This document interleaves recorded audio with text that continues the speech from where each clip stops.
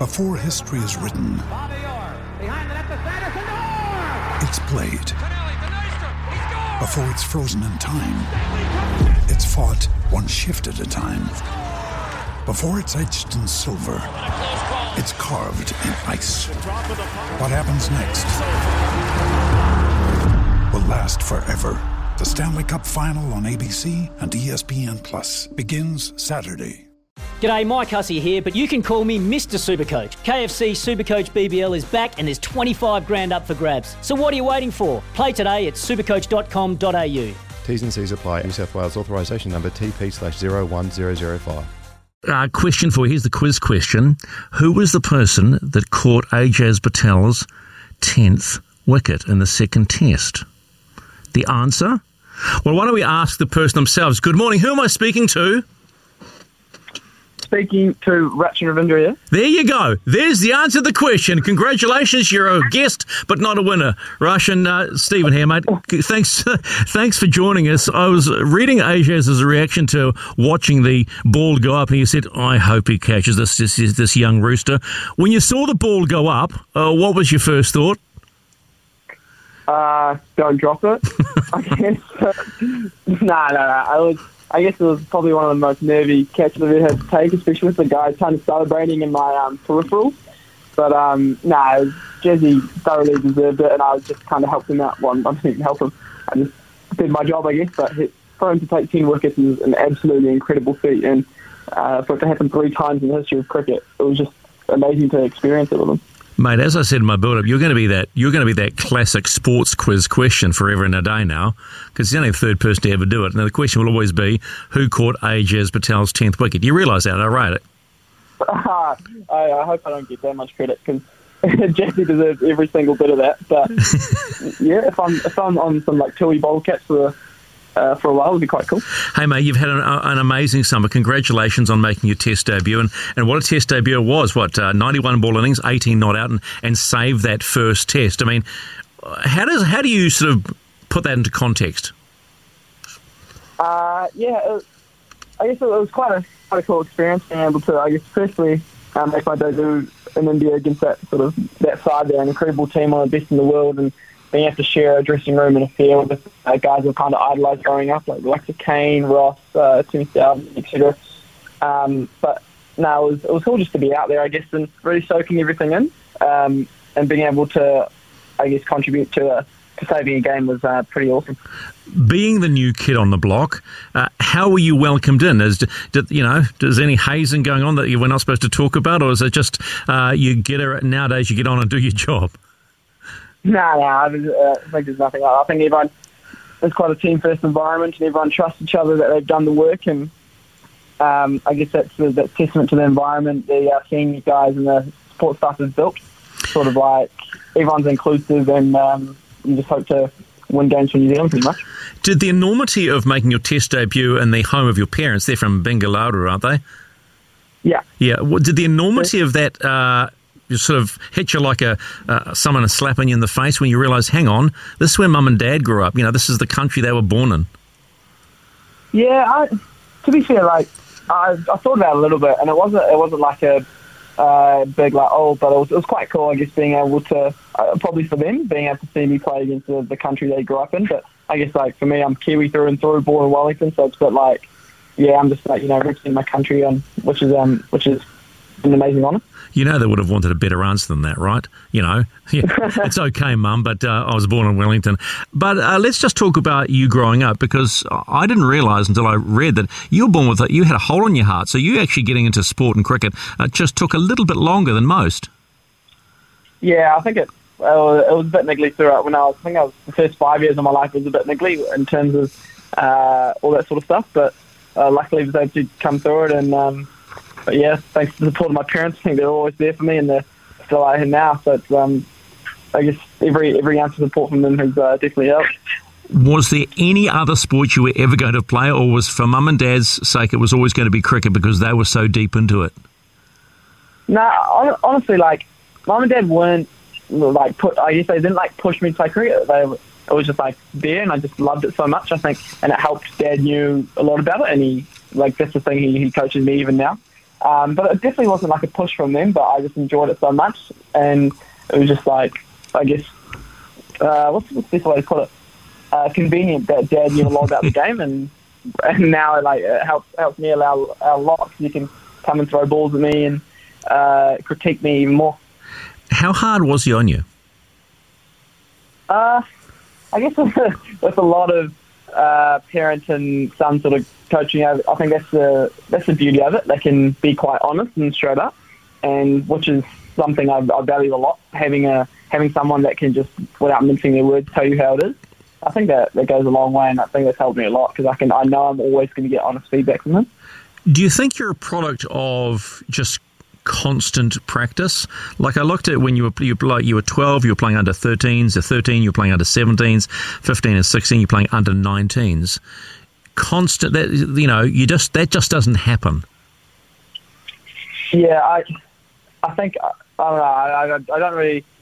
I guess I've worked hard at it, but I just enjoyed it so much that I just keep going. So whether it was during school, I'd like to get up before school, like train, and then after school train. So I'd be having like 2 or 3 sessions a day. But I think that's mostly because I loved it a lot, and I think I was always, I guess, looking ahead at the future, because a lot of times as junior cricketer you can be like, oh, I didn't get runs in this game, didn't get runs in this game, but I always was like, oh, it's okay. Like in 3-4 years' time, I'm not going to worry about getting a duck in a college game, And I was able to just focus on sort of the future and put perspective on every single time I batted, but that helped through trainings and gave me the confidence.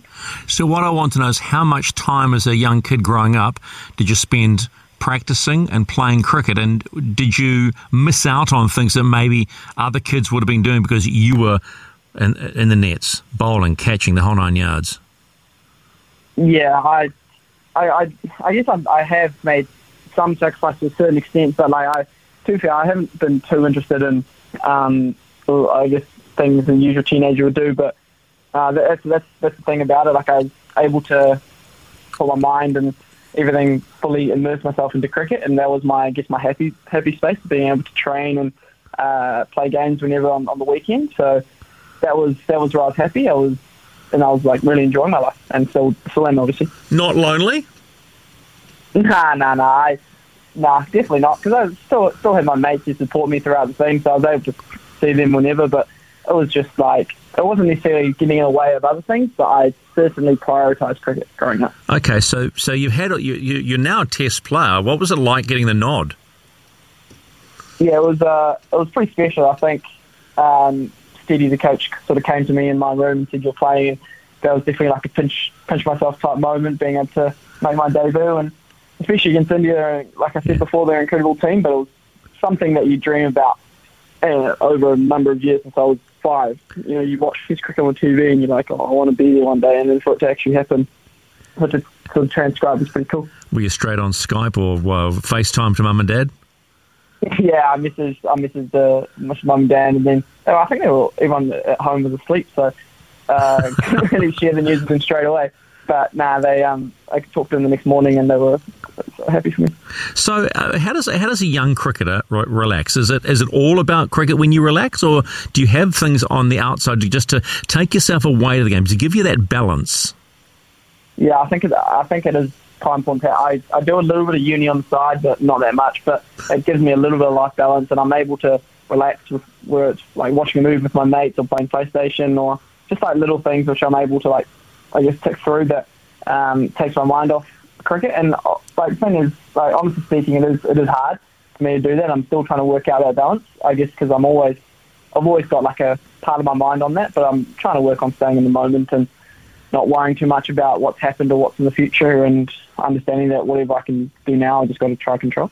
So you talk about studying uni. Are you studying a degree, or is it going to be a part-time thing? It's like part-time, so I'm doing a couple of papers each semester, but I'm doing a finance degree. So I'm just trying to tick that through, and hopefully if I can finish it in the next year and a half sort of thing, that'd be ideal, and then I can not really worry about it. Yeah, not wishing to put the old commentary curse on it, but you've always got to have a backstop, right, in case things just don't always work out, right? Yeah, exactly, and it's good to have your mind off of something too after a long day of training or a game, and you're mentally cooked from cricket. You can always just put your energy into something else. Were you the type of young cricketer growing up that had pictures of your heroes on your wall? Yeah, I did. I definitely did. I had like Tendulkar and driving. I had Ross Taylor and Trent Bolt, and those two were my big side from New Zealand for Daniel Vittori as well.